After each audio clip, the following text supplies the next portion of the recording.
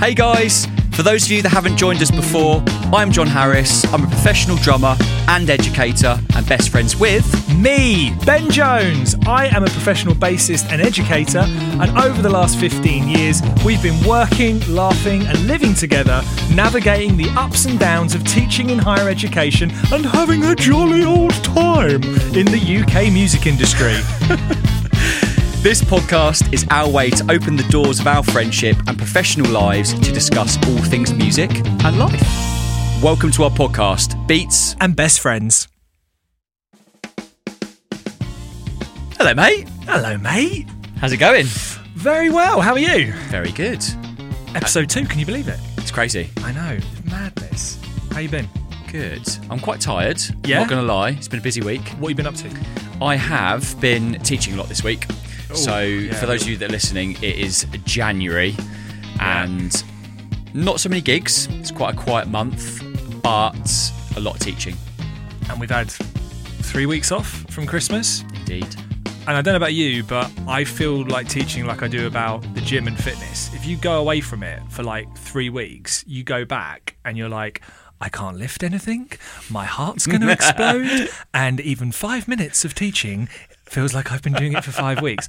Like, you really do need to be like match fit for this stuff. Like, I taught on Monday 3 hours back to back, and I was like, I'm fried. I'm done. I need to go home. Like, that's it. My mental capacity is gone. Like, did you find that this week as well? Yeah, so I was talking to my partner Claire, and I was saying to her that when I first started teaching here, teaching in front of 30 to sort of 60 students at a time, especially in some of the bigger rooms, used to stress me out. And when I come back after a break, I feel that stress again because I haven't done it for like 3 weeks. And then after the first lesson, I'm straight back in the swing. But for that first week, I get back in, I'm like, oh God, what am I doing? Who am I? What's my name? This is really nerve-wracking. And it takes me a while to get back into the flow of things. Do you get nervous about you're teaching, like imposter syndrome and stuff like that when you've been away for a bit? Yeah, I think so. Do you feel that in general? I get a lot of imposter syndrome. I used to get it a lot more, definitely. Like, it's definitely not gone, and I would be lying if I said I've never felt that now. But I definitely. It's got better, and I tell you why it's got better is because I've worked on it. Yeah. And I know that, I can speak for a lot of people here at ICMP and probably every teacher out there, even if you're not teaching music, you probably get a lot of imposter syndrome anyway. It's true. But think about being a musician, there's imposter syndrome with that as well. So it's like double bubble. Like, I feel as an imposter as a musician and I feel as an imposter as a teacher, and then you stack those things up. But I did a lot of work on it because I spoke to some really good friends who were feeling it. For those of you listening, I also am program leader as well, so I lead the program that John and I both teach on, and I think that I definitely feel more imposter syndrome in the leadership sometimes more than the teaching. Interesting. I think 'cause I've just done it for so long now, and it's you go in and you play songs that you've played a million times and you're doing a fairly decent job, or what you're going to tell your students as a kind of baseline. And then the different people in front of you will throw up different things. But I think with leadership in particular, it's always changing. So sometimes I really do walk in there and go, oh, should I be doing this? Am I good enough to do this? Or why should anyone listen to me and stuff like that? So definitely more in the leadership side, I would say. Yeah. I feel this year probably the most confident I've ever felt teaching and also my playing. And I think that's for one single reason, my studio. So I was lucky enough to get my own studio during lockdown, and I basically found this space that I could rent back home, and I don't live in London anymore, so it's a lot cheaper. And I basically converted it into a recording studio. So I record drums from there and different bits and bobs. And since I've had that space, I can go in there, shut the door, practice all my content, and also kind of practice teaching in a way. And I think also, I suppose not one single reason, there's a few reasons, but the other thing, when I go into the classroom now, I'm not trying to impress anyone. Yeah. And I think when I first started, Yeah. I was really like, I need to prove that I deserve to be here and I need to show them everything I've got. Whereas now, I do actually very little playing in my lessons now. And I get the students up to play as much as possible, and it's more of a conversation. And like I know that I can do that stuff. I don't need to show it. And obviously, I do demonstrate things. There's of course, instances where I need to demonstrate things. But I think now I'm like, maybe when I first came into sort of teaching at degree level and also master's level, I was like, I must show them that I'm their tutor, which is ridiculous. But I know that now. Yeah. So I think I'm a lot more confident with the way I teach.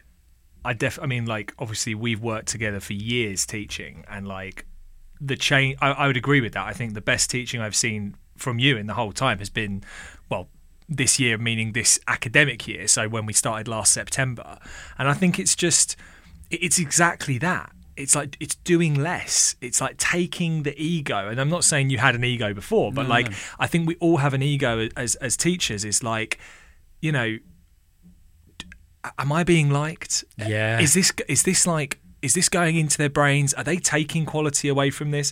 And I think one of the biggest problems that we face in higher education, and listeners out there, like, please, like, comment on this. I'd love to get your opinions on this if you work in higher education or universities all over the world, whatever. But like, there's this whole thing of like, your students are your customers. So they're paying all this money, and it's like, well, what are they getting out of it? And they come with that kind of like customer service mentality. It's like, I didn't get what I paid for, and I want to speak to the manager. And it's like, well, okay, I get that, but what, like, we will probably talk about this on another episode, but like, responsibility of like yourself as a creative and as a like as being self-employed, like, for example, I think has really instilled this in me. Like, if I don't make it happen, it won't happen. Like, I do now, but before I didn't work for anyone. I work for myself. And, if I don't go and look for that work, or if I don't put that effort in, if I don't make that thing happen, it's not going to happen. And I think what I've seen a lot over the years is this shift in kind of students kind of turn up and be like, so what are you going to give me then? And I remember when I was a student, I just didn't have that mentality. I walked in there going, what can I take away from this situation? I am like a sponge, and all I want to get is everything I can out of it. And I'm not saying that all our students are like that. Obviously, like, I'm not throwing shade at that. But I think it's really interesting how the attitudes of students has changed since you and I were at university doing stuff. And I think a lot of it has come from this kind of, you're paying all this money, so what are you getting out of it? And I'm like, yeah, but you're not buying a holiday, you're not buying a car. It's not like a product that you're going to then sort of judge on. Instead, it's like, well, you've paid to come and do an experience, right? You've come to say, hey, I want to give 3 years of my life and learn music. Yeah. So there's this whole thing about responsibility on both sides, and I think that you can see that in teaching, but you can also see that in the industry, where people sort of like rock up and they just expect it to all be done for them, or like, those people don't tend to be the ones that people really talk about. It's the people who like make it so much easier, who are out to help you. And I think there's definitely something in that about like personal responsibility, and also like before complaining about something or whatever, or having a negative opinion about something, asking yourself that question, and what have I done so far myself before I reach out? And again, it's like, no shade to our students, but it's definitely something that I've noticed, and I didn't have that, and none of the people I remember being on the degree program did have that when we were back in 2010 or something like that, or 2007 or something. Yeah, it's interesting because the first day, because I'm really lucky this year to have such an amazing drum class. Like the drummers on the first year of the Beamers this year are amazing, and we have such a lovely time. It's a really lovely hang. Like, there's obviously lots of learning going on and lots of playing and stuff, but it's just nice to kind of talk about the industry with them, and they're so kind of excited to get into the industry. But the first thing I say in the first lesson is, look, we're going to be a big drum family this semester. Any sort of problems come to me, or anything any advice, I can hopefully help you out. Yeah. But you're only going to get out of this course what you put in. And Totally. I can literally from day one, I can be like, you're going to be a professional musician, you're going to be a professional musician, and you can tell by their attitude. Yeah. And it's interesting as well because some of them might be better players than others, Yeah. but it's the attitude because Totally. they're the ones that are going to put in the practice time, the research, and just basically looking into the industry themselves.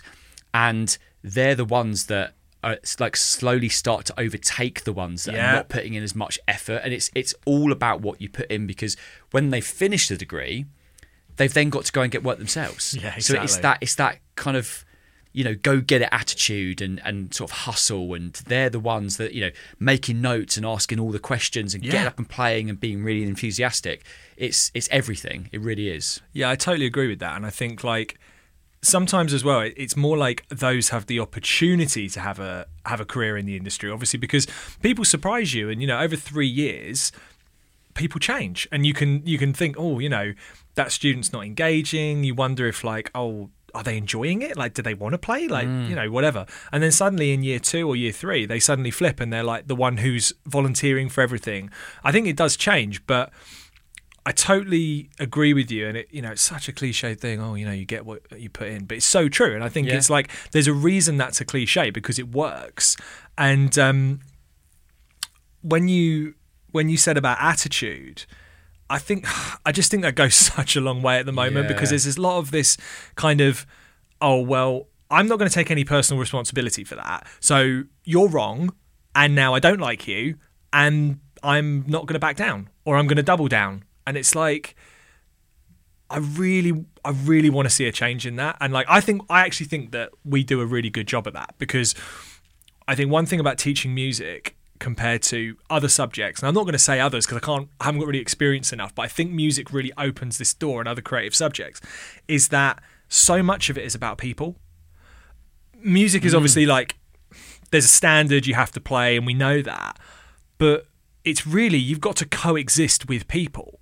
That's where you're going to get work, unless you find yourself in a position where you're on your own on stage, like, Ed Sheeran vibe. But even now, he's obviously going out with a band. But like when it was him and his little loop pedals, self-contained, I mean, apart from the crew and the tech stuff, you don't have a band to sort of interact with. But so much of us are working with people. So if you're not working on your people skills, it's very unlikely that there's going to be more work in the future. And I think that that's something that so many of us don't give enough attention to, and think, well, this whole Instagram thing that we've spoken about with moving away from it, doing behind the beat, celebrating playing with someone else and having that human connection. Like, so much of that comes out because you're like, oh, well, I've learnt my part, or I've, whatever, but I still got to make it work with someone. Like, I can't just bring my ego and go, well, I'm playing the right part, so if you're not, you're a problem. It's like, no. If you're in a band, everyone is under the same scrutiny. If you don't know your part, yes, it's your responsibility to sort that out. But as a team, that's what's under scrutiny here. It's the sound, the overall sound. And I think that kind of thing can be linked really well into kind of just people's responsibility for what they're doing. Like, are you doing anything about it, or are you just moaning about it? But yeah, so that endeth the lecture. But yeah, we started off saying we've just come back to teaching, and as you can tell, it's going really well. It's going really well. That was amazing. Oh, that was good though. I think at some point we will do an episode on teaching. 100%. Because it's 50% of what I do, really. Gotcha. Especially at the moment, 50% teaching, I'd say, and 50% of playing live and touring. So, and also I'm we're both very passionate about it. We also teach together, and I think we should do an episode on it. I think it'd be great. Couldn't agree more. We also we'll have some students on here as well. So we've got some quite exciting guests coming up. We've got a few female students. Yeah. Massively underrepresented in the industry, female students, in music. Female players. Yeah, for sure. In music, full stop. So, and we've got a few female drummers coming on, which will be really cool. Loads of stuff. Yeah, I think, one thing that we're really sort of committed to within our teaching practice, and obviously any platform like this that we can have, is trying to increase, representation across the board of like underrepresented groups. And one thing that I'm extremely passionate about is leadership in music, moving towards female representation, MDs, band leaders, all of that stuff, because there's just not enough of it. There really isn't. And we'll save all of that for the teaching episode, but I think it's really important. What have you been consuming in your life? TV, music? What have you been listening to over the last few weeks? Because obviously we've been away at Christmas doing all that stuff, but what have you been watching? What have you been doing? So one of my favourite artists at the moment is Jordan. Is it Rakai? I think so. It could be Reiki. Rakai. I think it's Rakai. Rakai. We've probably got that totally wrong, and they're like, it's actually Reiki! Apologies if it is. So he has been on my radar for a long time. Yeah. There's just something about his voice is just like, it's so smooth, and I love his songwriting. Is Richard Spaven on drums for Jordan? He has been on some of them, yeah. So, definitely. I mean, the players on the records are amazing.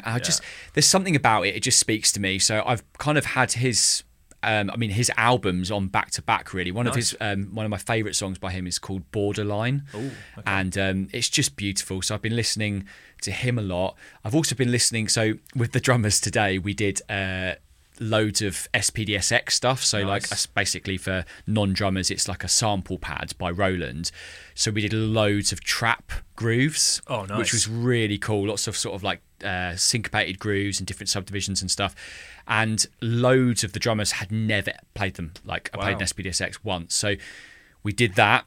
And so I've been listening to loads of trap stuff this week. Nice. So kind of, drill as well. Yeah. Loads of hip hop and kind of trying to get in that sort of mindset. So it's been kind of cool. What about you? Well, not a lot of music. The music I've been listening to has been basically what I'm setting students. So kind of doing some investigating. So I couldn't be more different in what I've been listening to. So our final year students have this like Tuesday class, just performance, not attached to any modules, just for fun. Oh my God, playing music for fun. Like, trying to remind ourselves why we're doing this. Yeah. So I wanted to give them a really big challenge. Basically, the class is like, I think it's 4 or 5 hours. And then I come in after that to do some feedback. Wow. So they have 4 or 5 hours just totally on their own, but I give them the task at the start and then they're on their own for 5 hours. So what I gave them was one of the tunes from Disney's Hercules, which is like a roast called Zero to Hero. And first of all, I don't know who's going to be in the room. So I don't know how many vocalists, how many players we're going to have. And that is like a massive arrangement. I mean, it's ridiculous. It's, it's proper old school Disney orchestral, session god sort of people. And they smashed it. It was amazing. That's good. I just love that film so much. And you will learn this on this podcast that I am a huge Disney geek. But I think I've become more so because of the music. Now I appreciate it, and that is one of the most underrated Disney films. Like the music is unbelievable. So I've been listening to that a lot. Mate, can I interrupt you? Please. I literally. So what's this? I can't believe I haven't spoken to you about this. Oh, wow. So I was listening to, one of my favourite podcasts at the moment is Drum with Mike and Eddie. I think they're amazing, such a cool podcast, 2 wicked professional drummers, and I just love their content. Big inspiration for this. Big inspiration as well, and just I just love the vibe they've got on their podcast, so I listen to that a lot. Eddie Thrower, who's one of the guys, he said this morning on one of the podcasts when I was listening to it that the new Nickelback album has come out. Oh, you know we love a bit of Nickelback. Mate. Is it good? It's the biggest guilty pleasure ever. It's because it's good music. It's Nickelback. I mean, what can you say? Yeah. Some of the tracks, man, I had it on the car this morning. They sound so big. It was almost a joke. Mate. Like some of the grooves, and they've got a real nice mix of like hard hitting songs mixed with a bit of country, mixed with like really beautiful songwriting and the cheesiest harmonies ever. But I love it. Oh mate, you're saying all the right things to me. Like check when you go home tonight. Check. I think it's called. What's it called? Get Rollin' or something like that. Of course it is. Get Rollin'. Is it Get Rollin'? I'm going to check that out in a minute. Check that out. I think it's Get Rolling, but there's let me get it up now. There's Get Rolling. With dirt. Yes, oh man, everyone loves to hate Chad Kroeger, but I think he's genius. He definitely did some things that are a little bit watch it because, back in the day, I think, when they were getting big, I think it went to his head a bit. And I remember in Kerrang, they wrote up this massive article about him being this massive dick because he threw someone out for throwing like some soda at him on stage. But I'm also like, that's not cool. Like throwing soda at people. Like, I remember Reading, whatever year it was when 50 Cent was headlining, and I just watched people hurling bottles of piss. Yeah. That's just not okay. Like, and I'm really glad that sort of stuff doesn't happen very much anymore because just for a second, let's just remind ourselves what that is. Someone is pissing in a bottle and hurling it at someone, whether you like them or not, has made an impression on the music industry, and millions of people have said they are a decent talent, so therefore they're going to be a headline slot. It's so shit that used to happen. But everyone used to rat on Chad Kroeger hard. But I'm sorry, those tunes were killer, and I think a lot of it was like, oh, they're getting big, let's bring them down a little bit, because they were massive. I think what it was is they kind of, because it's heavy, all the guys that liked heavy music were like, but it's not real metal. Oh, like, do you know what I mean? Yeah, it's that because it's quite commercial, everyone kind of love to hate them, and it's like, still good tunes. I mean, come on, Silver Side Up is still one of my favourite albums. Mate, three favourites. Standing in the Dark. Nice. One of my faves, probably my fave. Yeah. Just One More. This is just so great. And the other one, they're just all good. Tidal Wave's good. Skinny Little Missy. Brilliant. That's a good one. Ones to avoid. Sorry, guys, but Vegas Bomb. Vegas Bomb bombed. And also, where's the other one? Oh, the worst. Where is it? The worst song title ever. Steel, as in the metal. Yeah. Steel still rusts. Steel still rusts. And it's like, Yeah. Yeah. Oh, no. okay. Well, No. maybe that's a UK thing, but I would say delete that. I would say delete that. What about TV? What have you been indulging in the world of streaming and services? Myself and Claire went to the cinema and watched the new Avatar movie. Any good? Really good. Long. But we went to, the recliner chairs. We got a bit of comfort, do you know what I mean? Got it. Yeah, for 3.5 hours, it's like a flight. Yeah, I remember watching Lord of the Rings back in the day on the old seats, and I felt as if I couldn't walk by the end of it. Yeah. But that was really, really good movie. Beautiful visual effects, and actually the storyline was pretty good. I cried, obviously. You know me, mate. Quite an emotional soul. It was horrible. There's a bit at the end, and I was just like, no, I'm going. He's gone. And then Claire turns and just starts laughing. I'm like, thanks, babe.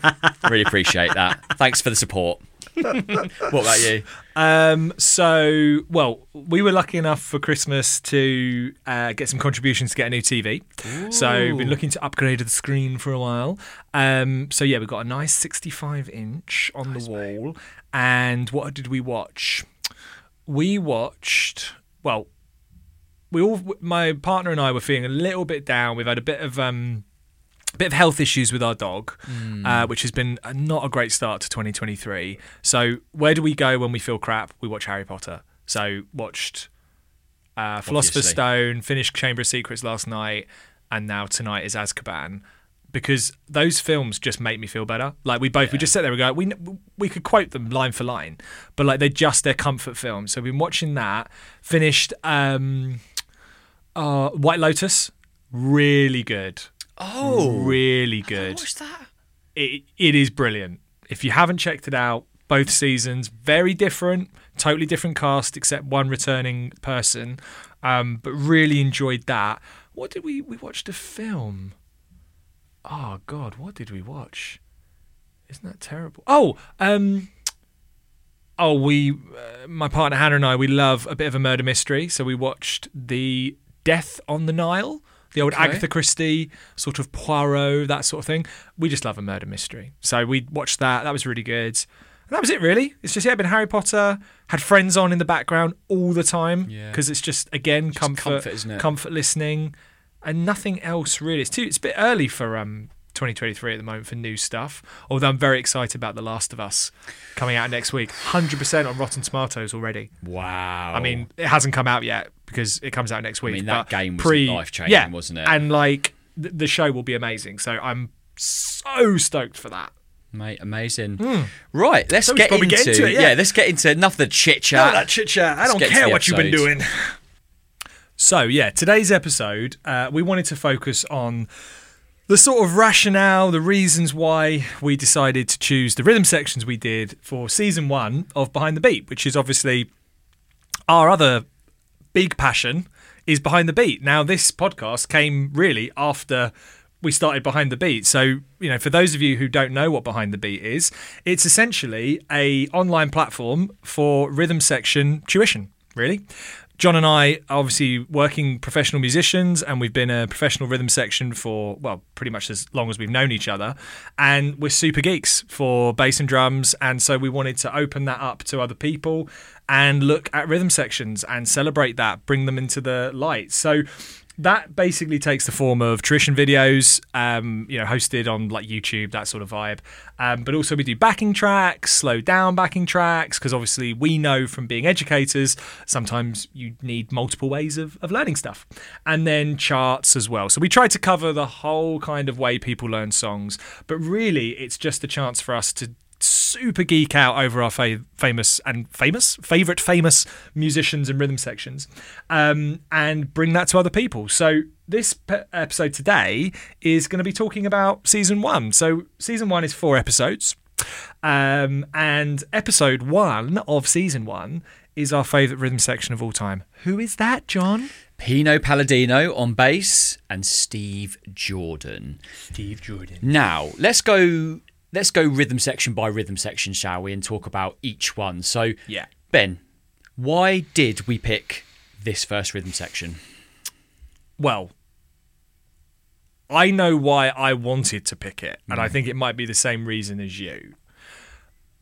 I think everyone as a musician goes through those times where you hear something that changes you in some way, whether it's like, I have to sound like that, I want to play that lick, I want to be that person.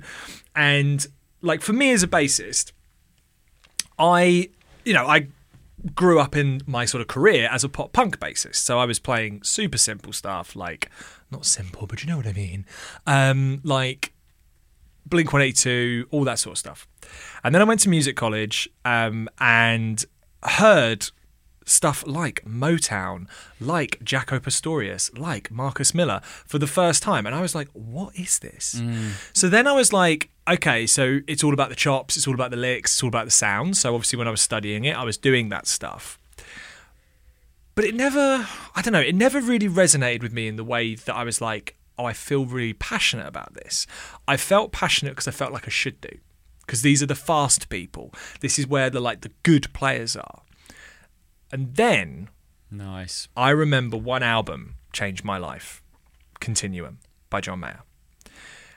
Because I knew a bit about Pino.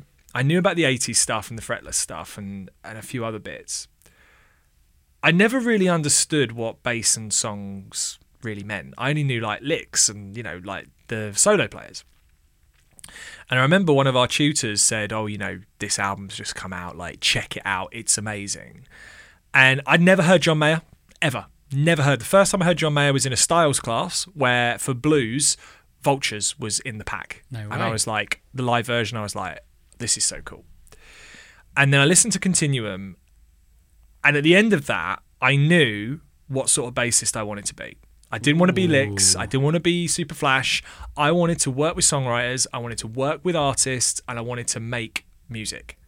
And the way that Pino and Steve and John, I mean, just the whole thing of that album was so good. It was just, I can't really explain how much it changed me as a player, because I was like, oh my God, it's not about licks. It's about sound. It's about taste. It's about the song. It's about discipline. It's about putting your ego aside, but then also being able to be yourself. Like Pino, for me, has one of those incredible balances of sounding exactly like himself and having all all of these little nuances that when you listen, you go, oh, it's Pino Palladino. And then fitting in any song that he ever plays on and just disappears into the song like he's been there the whole time. Yeah. And you're like, man, how... Well, I know how you do that. You do it your entire life and then you get better and better, right? But like, he is just the master of that. So that for me was where bass playing changed. And then after that, Where the Light Is. Yes, that DVD is just one of the best gigs of all time. Ever. And you never reproduce it. I would put it out there. That's the best. Probably one of the best things I've ever seen. Yeah, I would put some money on that. Yeah, absolutely. And like that one, and then the Live in New York, was it the Boiler Room or the Blues Room? There was that like the trio just before one. They did Where the Light Is. The trio went out and did that gig, and I remember coming back from gigs with you when we used to live in Ealing. Yeah, you know, had a few drinks, and then like late put that on, and we're like, this is just amazing. So for me, I thought if we're going to celebrate rhythm sections,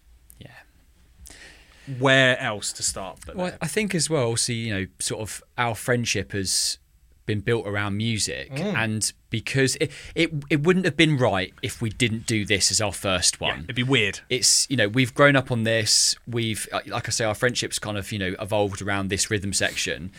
And for me, like we did Waiting on the World to Change, didn't we, this week with the students? Yeah. And a lot of the drummers have never heard Steve Jordan before. So we kind of talked about kind of, how he sort of impacts a song.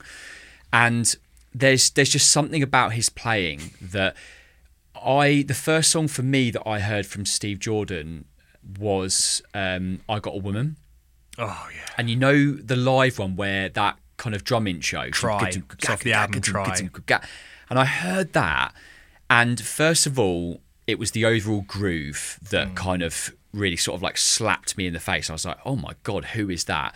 The fact that they'd also started the song off with a groove. Yeah. So John Mayer had obviously been like, Steve, you're amazing. Let's have some of that groove. So the whole vibe of that song was basically started by his drum groove. So that was like number one. Yeah. Then the sound of his kit. I've never heard anything like it before. And the way that everything was placed in the right place and all of the sort of like the dynamics and all the voices were exactly where they should be. And then he got into the song, and his relationship with Pino was something that I've never experienced before. Yeah. And coming from sort of like a metal background and then going to London and sort of studying music and doing stuff like, hip hop and funk and soul, I loved all that stuff. And that's kind of what I started to gravitate towards. Yeah. But when I heard Steve play, I was like, I basically want to play what he plays. Yeah. And there's so many drummers out there that are massive idols of mine, but he, I think, will always have my heart. Yeah. I think he's just the ultimate session player. And, considering when Charlie Watts died, they were like, oh, who should we get? Let's get Steve Jordan. Imagine getting that phone call. Oh, by the way, can you come and tour with the Rolling Stones? Yeah. That's, one of the greatest bands of all time. He's so adaptable. He's so musical. He's a producer as well. His credits are ridiculous. And I just like his attention to detail as well. Like, so Michelle John, who I gig with Odyssey, she used to do backing vocals for Eric Clapton, and Steve's done tours with her before, and he used to tour with like 40 snare drums. Yeah, it's crazy. And just his like attention to sound and detail, and I like his whole approach, and I like that kind of vintage sound that he's got with his drums. Like, he's really kind of big into that sort of vintage sound and sort of big sort of tonal drums and that kind of warmth that I kind of get when I hear his playing. So there was, I mean, you can tell I like him, can't you? But that's get a room, man. But I think that's the reason it wouldn't have been right if we hadn't chose them, because they're both, our favourite players, and as a rhythm section, they're just out of this world. Yeah. And I think in terms of song choice, we could have chosen so many from Where the Light Is, because obviously, for those of you who haven't heard Where the Light Is, I think for me, the reason why it's so ridiculous is it's 3 gigs in one. So John Mayer comes out, does an acoustic set, brings out his David Ryan Harris and Robbie McIntosh for a couple of songs at the end. Yeah, that's cool. I mean, if I'd gone and just seen that, I would have been yeah, I'm happy with that. Then he brings the trio out, and then he does the full band. Mm-hmm. This gig was next level. And you think, okay, it's one thing to do 3 gigs at once. That's insane. Yeah, that is mental. That's mental. But everything got better each time. And you can tell that he is having the greatest day of his life. Like, the way he plays, the way he introduces things. There was something special in that night. And, imagine if they didn't capture it. Yeah. Imagine going to a gig and going, oh, did you ever hear about that John Mayer gig? Like, yeah, the Where the Light Is tour. Yeah, they never recorded it, but man, it was the best gig I've ever seen. I'm so grateful that we're in a world where we can capture this stuff to the quality. Yeah. That live sound is unbelievable. So there were so many songs we could have chosen. There's so many John Mayer songs we could have chosen. But we wanted to focus on, obviously, Steve, Pino, and John's work in the trio. Because John himself says nothing feels like that. Yeah. And it's no disrespect to any of the incredible players he plays with. He said, it's just different. I walked in and I played with these two and something changed in me. Yeah. And I know, and I know what that feels like. Do you know what I mean? Like, not, when I played with John Mayer, I really felt that too. No, but like, that's very similar to how I felt when we met and we played, and I was like, oh, something's changed in me. And it's just happened that 3 of the greatest musicians in the world had it happen to them. So that thing of the rawness, the telepathy that they played with, like this kind of... Like when we broke down the grooves in episode 1, you would think that... We don't know this for sure. I wasn't there, obviously, to see them prepare for the tour and stuff. But from the way they play, I just don't think they spent a lot of time like, you play this groove and I'll play this groove. Like, that's just not the way that those 3 play. There was this sense of, like, rawness, reckless, no one cares. We know we're great players. We're going to go out. We're going to play the music we love. And then you start analysing it and you're like, this is some of the most complicated, incredible work I've ever seen. Like, you could take 2 bars of Wait Until Tomorrow. Even, like, in our episode 1, when you break it down with just the ride. Yeah. I could groove on just that ride. And it's doing one rhythm. I know. How did they build such texture of sound from that? And then, of course, you listen to the kick drum pattern. And then you start to hear the placement of the snare. And you're like, oh, okay. And then you can feel where Pino and John then finished up. I would love to know who started that, though. I'd love to know who did it. Because, I mean, obviously it's a Hendrix cover. So John maybe said, oh, I've got this idea. Like, obviously that's the Hendrix thing. I wonder if they said, shall we do something different? If anybody knows, can you please comment in? I would love to know if anybody knows how Wait Until Tomorrow came about. Because to me, it feels like masterclass in arrangement. It's got to be John has an idea, then Steve Jordan lays that groove down, and then Pino kind of like plays along. Pino just becomes Pino, yeah. The other thing that I've just clocked, and I can't believe that I haven't realised this before, that's probably the reason that we started our trio. Oh my God, it is, yeah. That's totally it. I've never thought of that before. Yeah, because when we were... So myself and Ben so true. are in a trio, a covers trio that we've done. I'm not just a covers trio because we've done bits and bobs before. It's corporate entertainment. Yeah. High quality stuff, mate. High quality stuff. Sorry to all the companies. We play a few cover songs. High quality stuff. But we've also we've done a few original bits as well and stuff. But we're in a trio with one of our other best friends called Nick Very on guitar and vocals. And we were in function bands before with people that maybe we didn't want to be in a function band with. A few keys player. You should be a politician with the way that was phrased.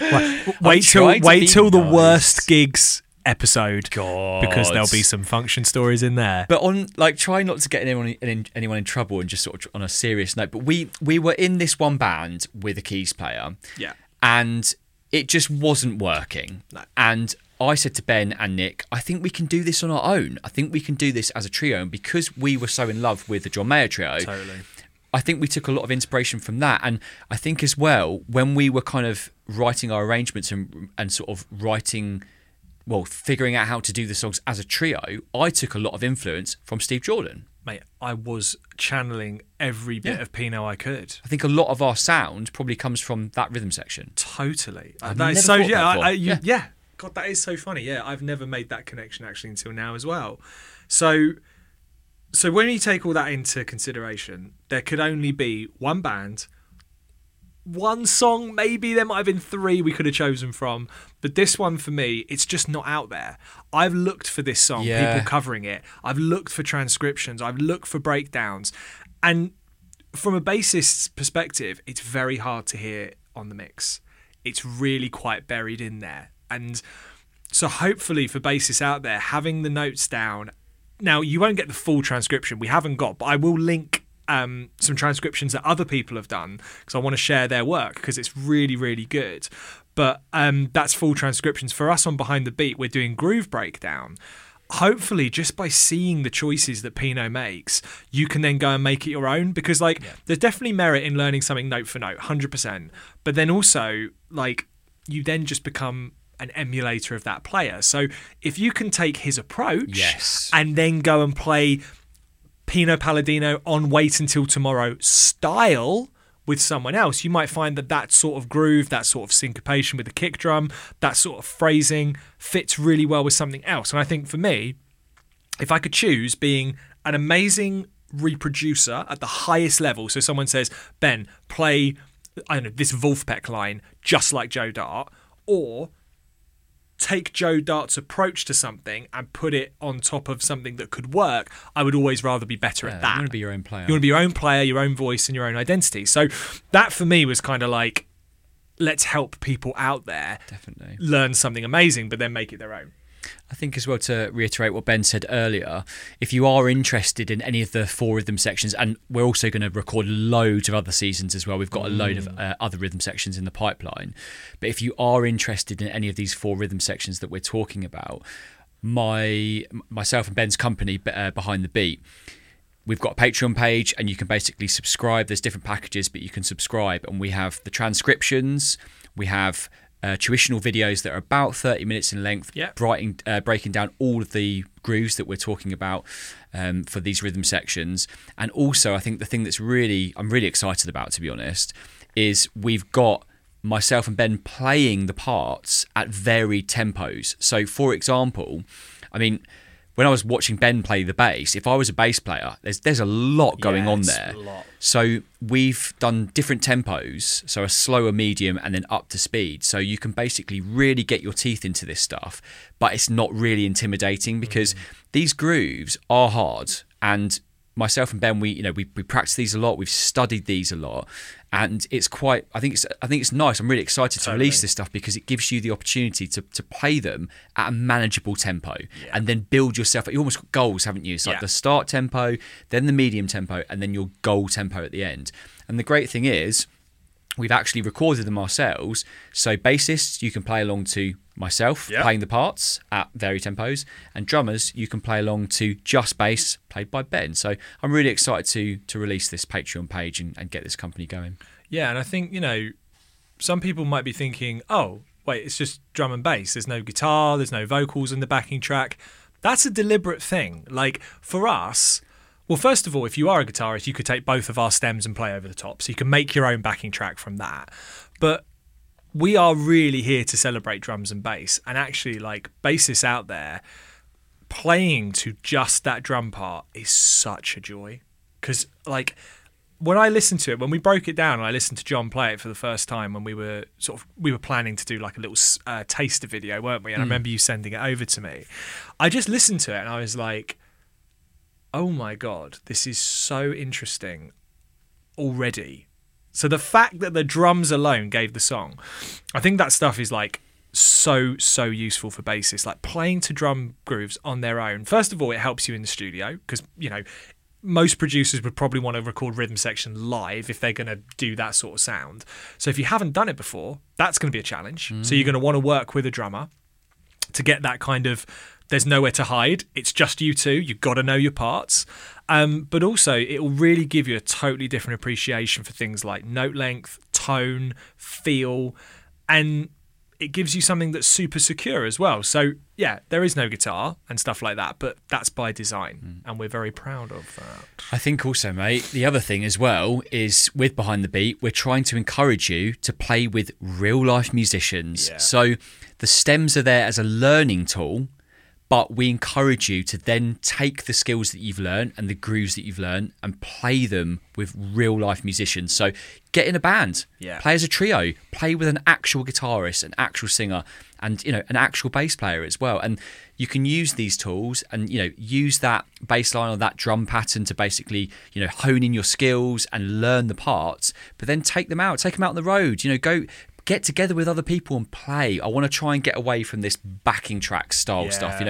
Get in a room and play in a band. I used to love doing that when I was younger, and I think people are still doing it loads. Yeah, definitely. But I do see a slight shift, and there's a lot of this kind of getting in a room, playing on your own, and it's so antisocial, and also you're not getting that kind of live experience skills that you should be getting from playing with other musicians. Well, you just don't.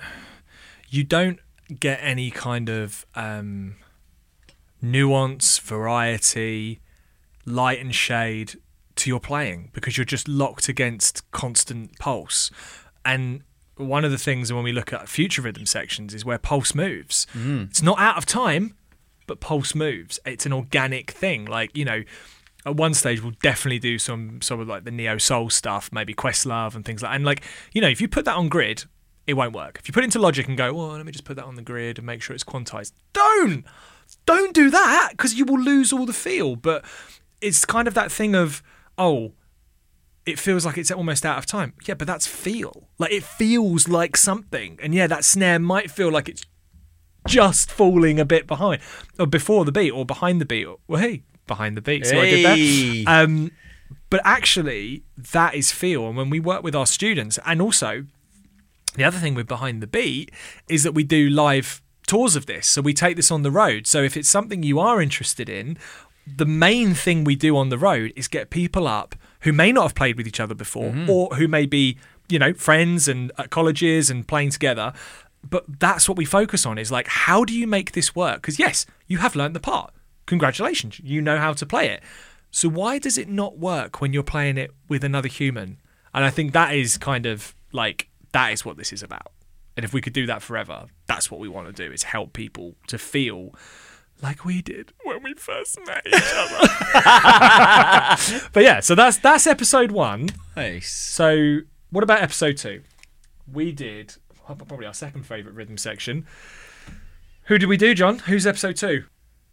So episode 2 was Brad Wilk and Tim Comerford from Rage Against the Machine. Ironically, another trio.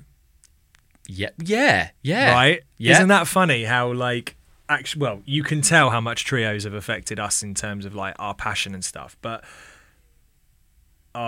what to say about Rage Against the Machine, man? Well, a very different rhythm section. So we've gone from, like, groove maestros to hard-hitting, very riff-based monsters, really. Yeah.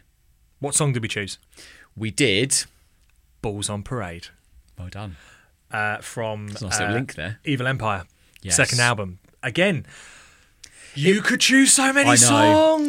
It was with this one because I kind of grew up on Rage Against the Machine. There was something, their riffs just hit me different. They're amazing. They're just amazing, and I think there was so many songs we could have picked, but that one really stood out to me. And also, I think what I liked about this one, which was quite different from the Pino and Steve Jordan one, was the simplicity. Yeah.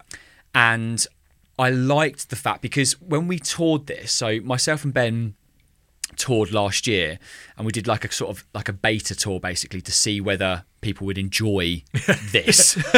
And it worked really well. And I think the thing that stood out for me for this song is it's so simple, yet when we gave it to students, they really struggled, right? Really because struggled. A lot of them put in things that didn't need to be there.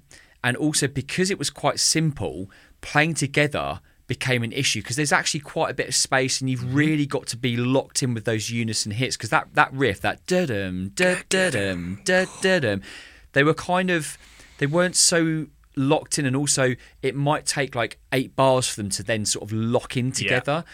And I think what sort of struck me was that simplicity was actually probably more difficult than some of the Steve Jordan and Pino stuff in terms of locking in. Yeah. The parts were, more difficult for the Steve stuff. But there was something about that one that stuck out, and I was like, we have to do a video on this. I totally agree. And the other thing with that as well that I really noticed on the tour was the energy people were playing with. It was so under what it needed to be.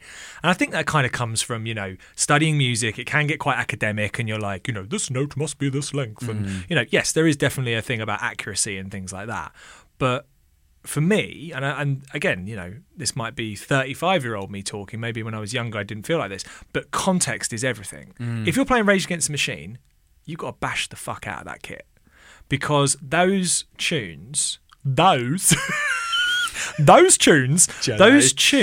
are, well, first of all, if you're not a fan of Rage Against the Machine or heard of them, go check them out because they're probably one of the most influential bands of all time. Yeah, they've influenced a lot of bands. Without them, we would not have a lot of music in that genre.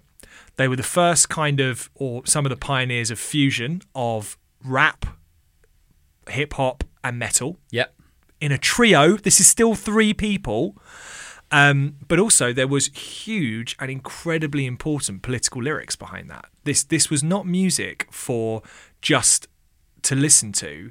This was struggle. This was protest music. A movement, right? A movement. This was about serious issues that were going on.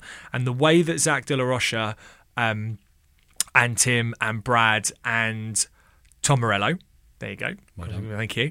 The way they approached that was to make music about it. And any of you who've seen the first album of Rage Against the Machine, just self-titled, called Rage Against the Machine, has got the picture of that Buddha who set himself on fire in protest. Obviously, in front of the tank, right? Yeah, in front of the tank or something like that. But basically, it was a protest. He was like, I don't agree with what you're doing, so I'm going to set myself on fire.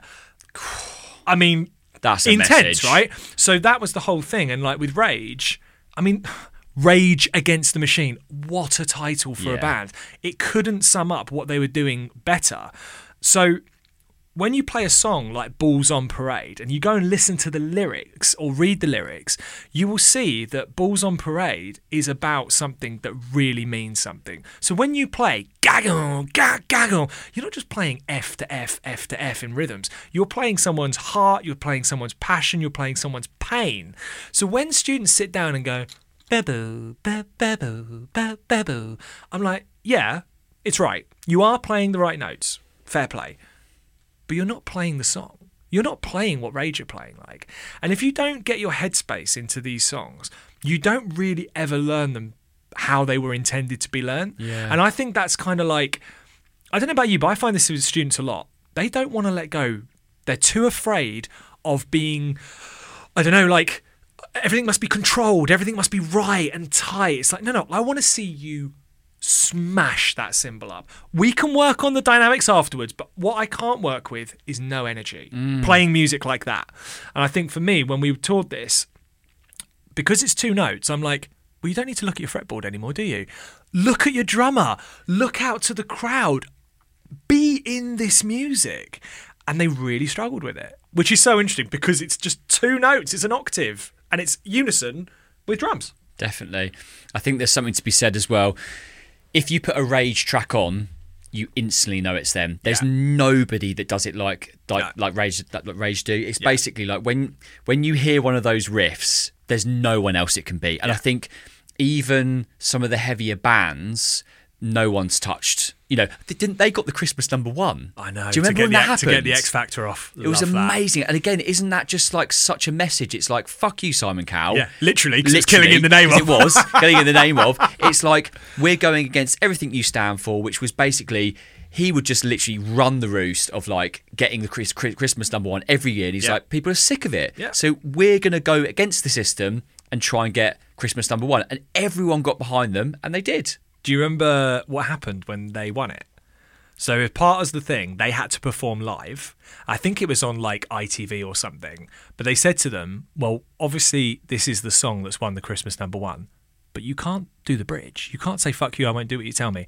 And Zach De La Rocha was like, of course, no. Oh, absolutely. Amazing. And of course it was live. And as soon as they got to that section, they just did it anyway. Oh, and I think they pulled it sort of like, I don't know, 30 seconds into it. But it was completely like, are you kidding? Do you know what we have done to get to this point? And you're like, well, you can't say fuck you, I won't do what you tell me. It's like, this whole song is fuck you, I won't do what you tell me. And I just love that. I love that, like, of course we won't do that. No, we understand. It's a show. And then it's just like, fuck you. It's just, yes! Come on, Zach! So much more of a message. And also, it's amazing. Just by them doing that, they've just, they've done exactly what they intended to do. Exactly. So I have massive respect to those guys. Yeah, I think, what you just said there is like, it just throws up one word to me. It's authentic. Yeah. They are the most authentic energy you can hear in that sort of music. Like, and what I loved about doing Bulls on Parade was, so we go from that intro where we've just sort of spoke about the simplicity and power of unison riffs, and then you get the verse, and you get this like... Yeah, space. Oh, this spacious groove. And of course, the one thing we don't have on our tracks, which obviously we always say when we speak about them, is just think where the vocal sits on this. And when you listen to the groove in the verse of Bulls on Parade, everyone's just like, oh, yeah, just bobbing along because it's got that lovely feel. But then, of course, you put Zach's vocal on top and it just takes on this whole new rhythmic texture. And you think, okay, imagine being in the room when he was saying those lyrics. And like Brad and Tim and Tom were like going, okay, here's the groove. Oh, we're passionate about this stuff. I don't know if you've picked up on it, but like, I just get so, like I feel that music so deeply when I think about what it must have been like to play that music under those lyrics for the first time. There's something about that band as well. Like, I'm just thinking of some of their other songs. Like, when I've seen them play before, and there's dun dun dun dun dun dun, and the crowd goes ballistic. You know that you've written an absolute banger. Yeah. When you can play like essentially a couple of notes and everyone knows what's coming, mate. And like, 30, 40,000 people lose their mind, you know you're onto success. And like, I think with Bulls on Parade as well, just that opening, is it a flam? Yeah, flam. Just lit one hit. I know that's Bulls on Parade. Yeah. Dano, you're just like, It's so good. And like, you're Straight right. in. If your ideas are so strong, you can play one note and someone goes, it's Bulls on Parade. Yeah. Or not even that. It's Rage Against the Machine. I know which album. I know what vibe they're going for. So it's crazy, man. Think about this. So if you think about some of the best drum intros of all time, like we've got the one from, is it Rock With You? Yeah, Boom, like dagger daggum by J.R. Robinson. I think is that so, his name? yeah. Amazing drummer. I'm so sorry if I've got that wrong, but I think it is. So that's a beautiful fill. Yeah, and beautiful. Obviously like perfect for that context. When you've got one hit, just a flat, well, essentially two hits, but a flam on the snare, it's amazing. It's genius. And I don't know, there's something about this song that really kind of speaks to me, and I think that's why we picked it. Definitely. And they're a band that need to be celebrated, hence again why we picked it.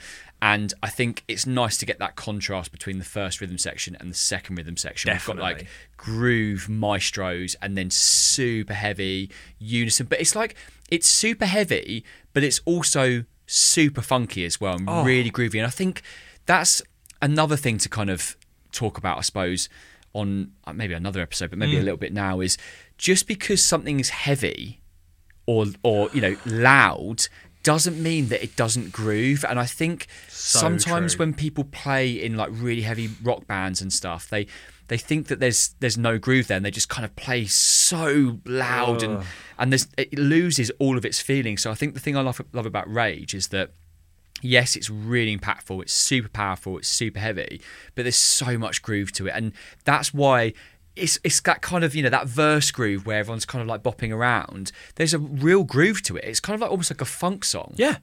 Mate, the displacement in that kick drum pattern is like, well, first of all, it's like a loop. Yeah. So you've got that kind of loop crossover hip hop thing. Repetitive sort of nature. Yeah, exactly. And it's like, it's so funky, and then it's so heavy. And I just think like, because we can only choose one song sometimes, we want to leave you with, okay, if you only heard and played this, you have got the essence of what these players were like. And yes, we could have done Bomb Track, we could have done Freedom, we could have done Sleep Now in the Fire, insert There's incredible, loads. and then all the Audio Slave stuff as well, because that was very much transported with Chris Cornell.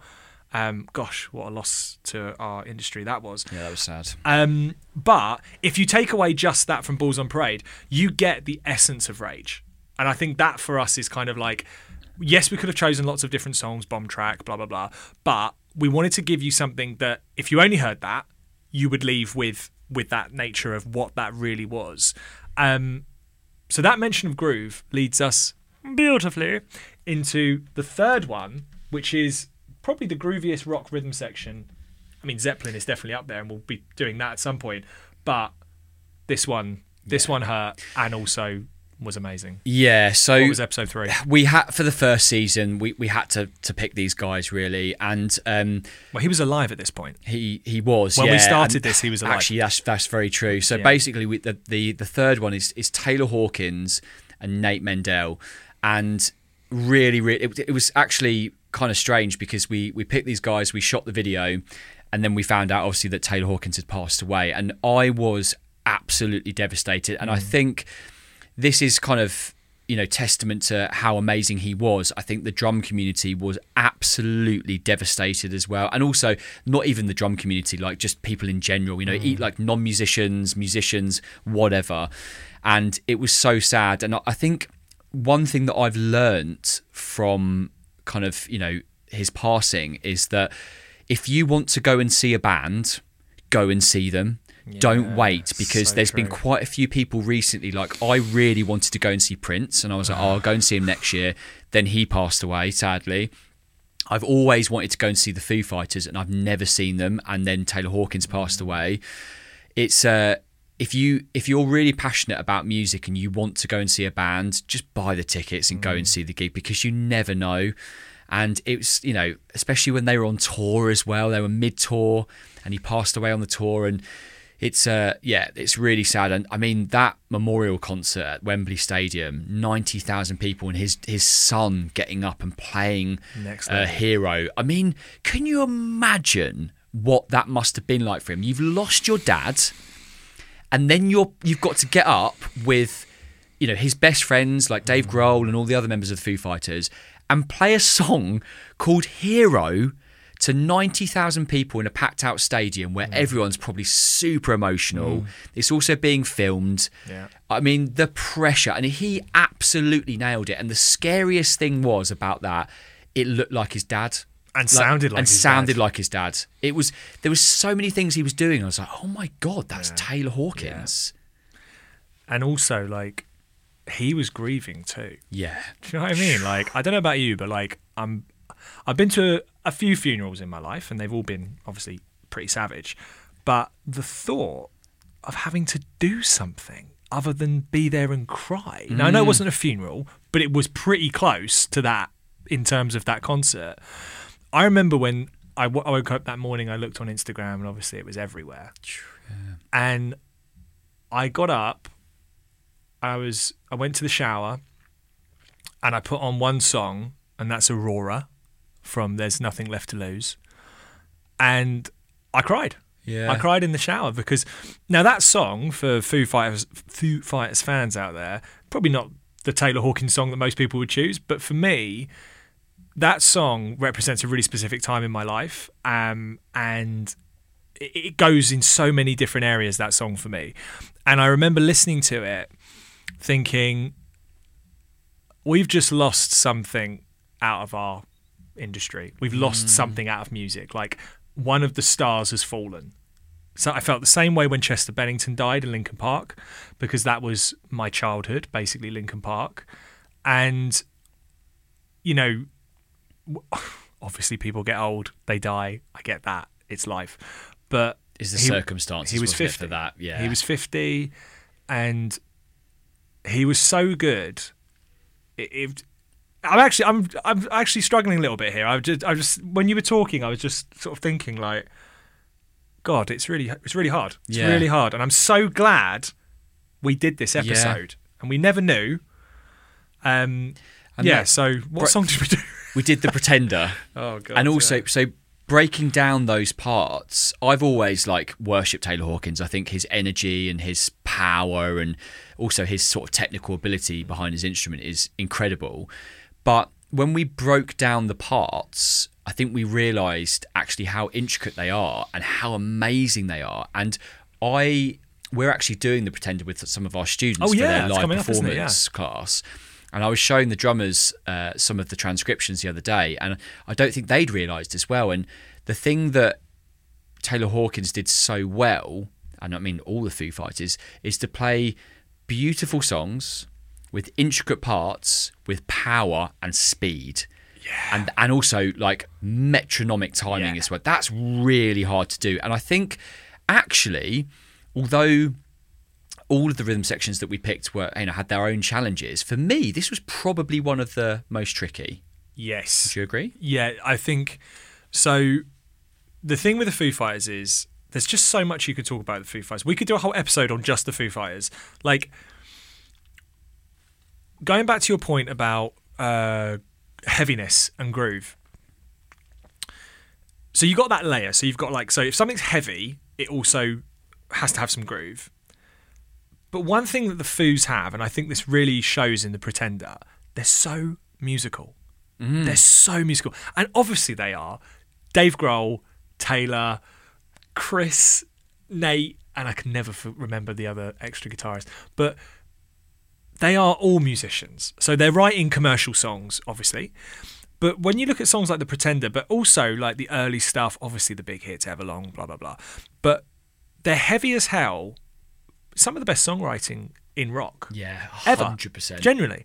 And when we went through The Pretender, I was like, okay, bass-wise, admittedly, it's nothing special at first. It's just da-da, da-da, da-da, because that's all that's needed. It's heavy as hell.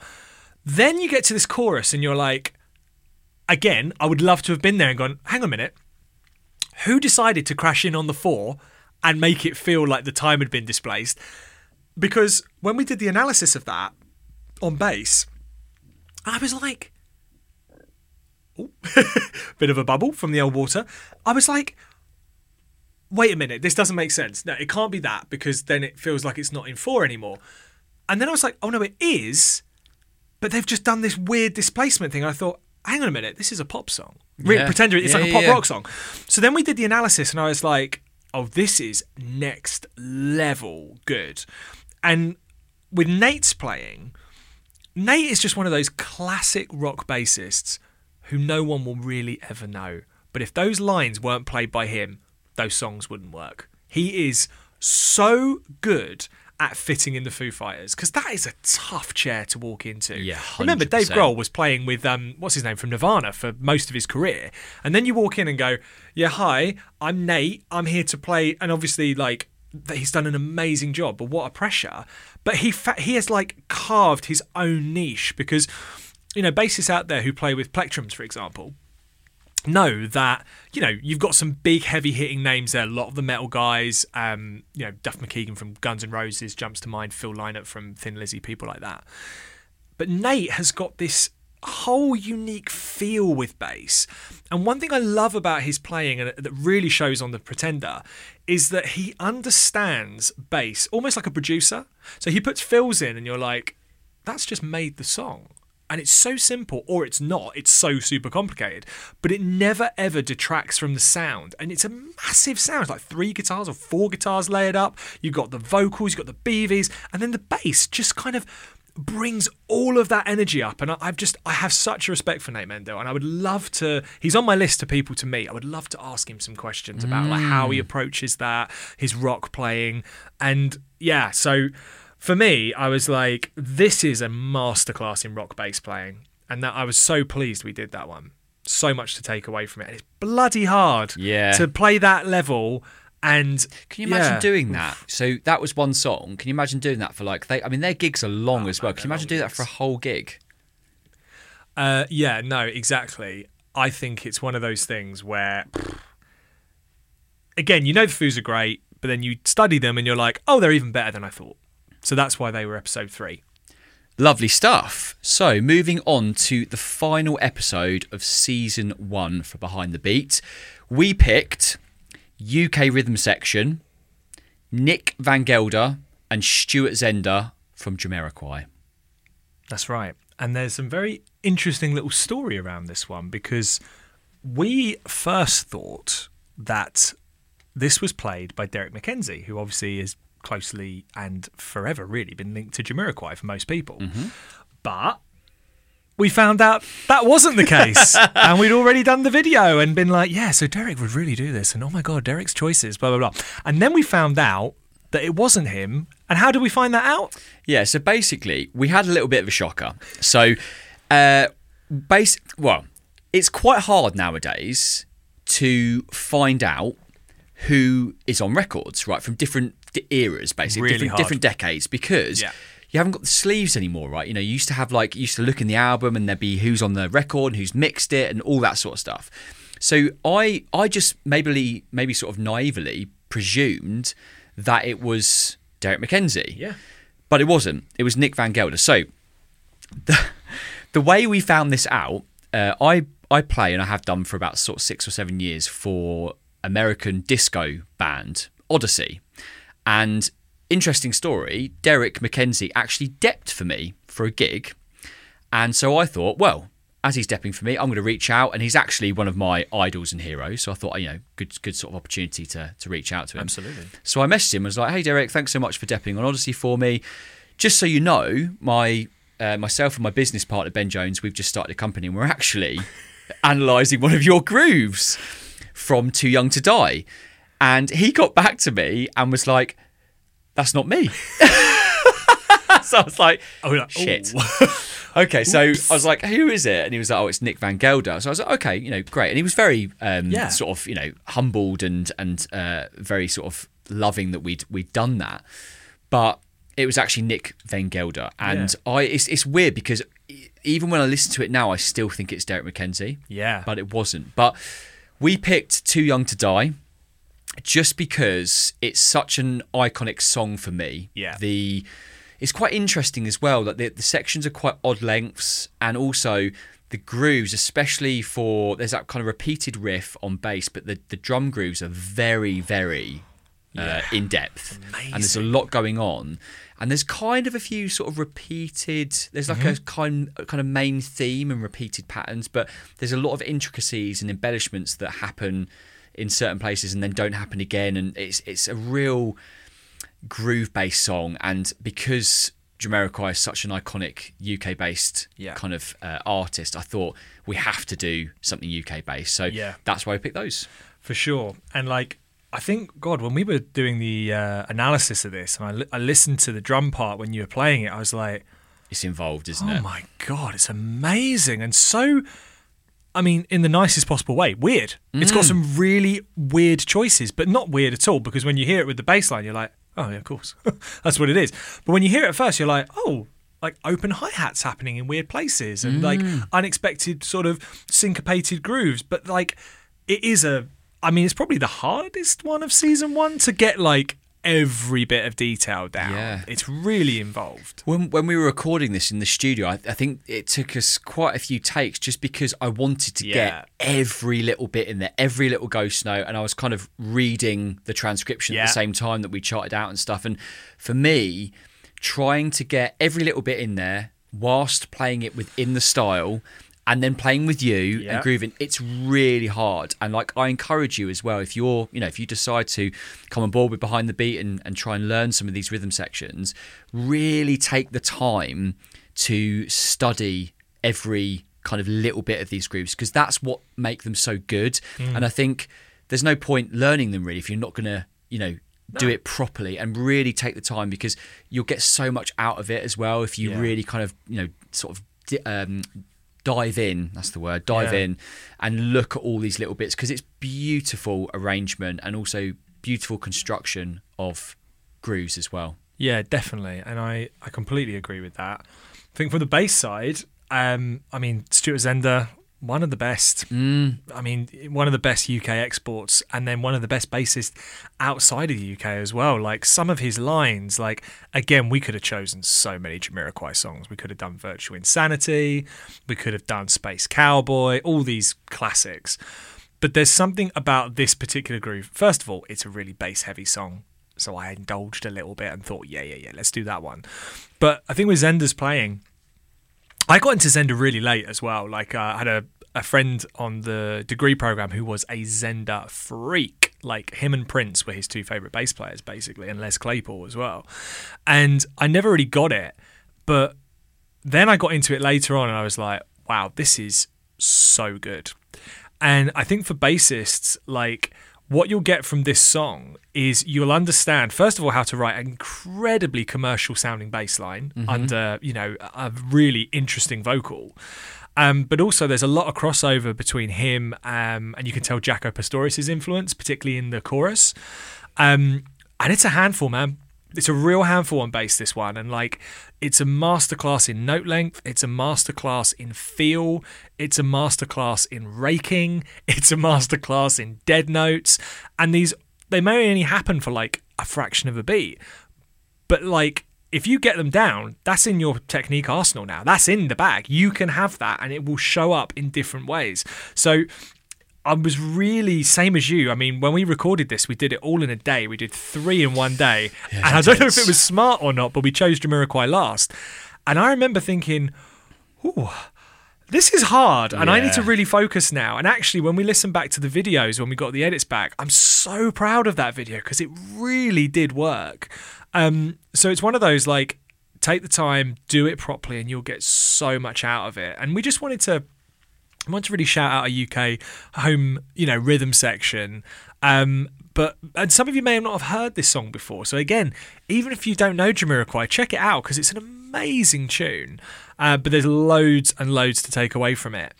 And that kind of wraps up season 1. So we obviously only started with the first 4 episodes. As John said earlier, this is just the beginning. We know there are so many rhythm sections emerging now, older ones that we didn't get a chance to do. So this really is the start. But hopefully that gives you a bit of an insight into why we chose it. Might inspire you to come and check them out. Obviously through Patreon and stuff like that, through our Behind the Beat, which will all be in the show notes. Links to everything we've mentioned as well. People we've mentioned in there. We'll tag their Instagram handles, all that stuff, so you can find the people we've spoken about today. But before we go, what are you taking away from today? What's been like your takeaway from this session? Because, you know, we've spoken a lot. I learned loads that I didn't know today as well. What are you taking away? I think, to be honest, it's just got me really excited to do season 2. And I feel like revisiting maybe why we picked these rhythm sections has been really important for me today because, you know, we recorded these a little while ago. So it's nice to kind of revisit that. And I think as well, I didn't clock that potentially we started the trio because of the influence from Steve Jordan and Pino Palladino. So that's been really interesting for me. What about you? I think just the emotion of some of these, and it's funny, like, you know, we talk about this all the time and now we're sat here pressing record and suddenly it all feels different. But like, yeah, this music really means a lot to me and I'm actually really incredibly humbled by the fact that we've now got something that we can listen back to and remind ourselves of just what it was like to hear this music for the first time and the impact it had on us. And yeah, that was it, because when we were talking about Taylor Hawkins, I was staring down here at the desk just sort of thinking, I could cry right now. It's just, it really hit me, and I think I'm so grateful for that. But yeah, so that's my takeaway. So I suppose we should say our goodbyes. Indeed, mate. It's been an absolute pleasure. As always. Thanks for everyone for listening, and we will see you on the next episode. Take it easy. Peace.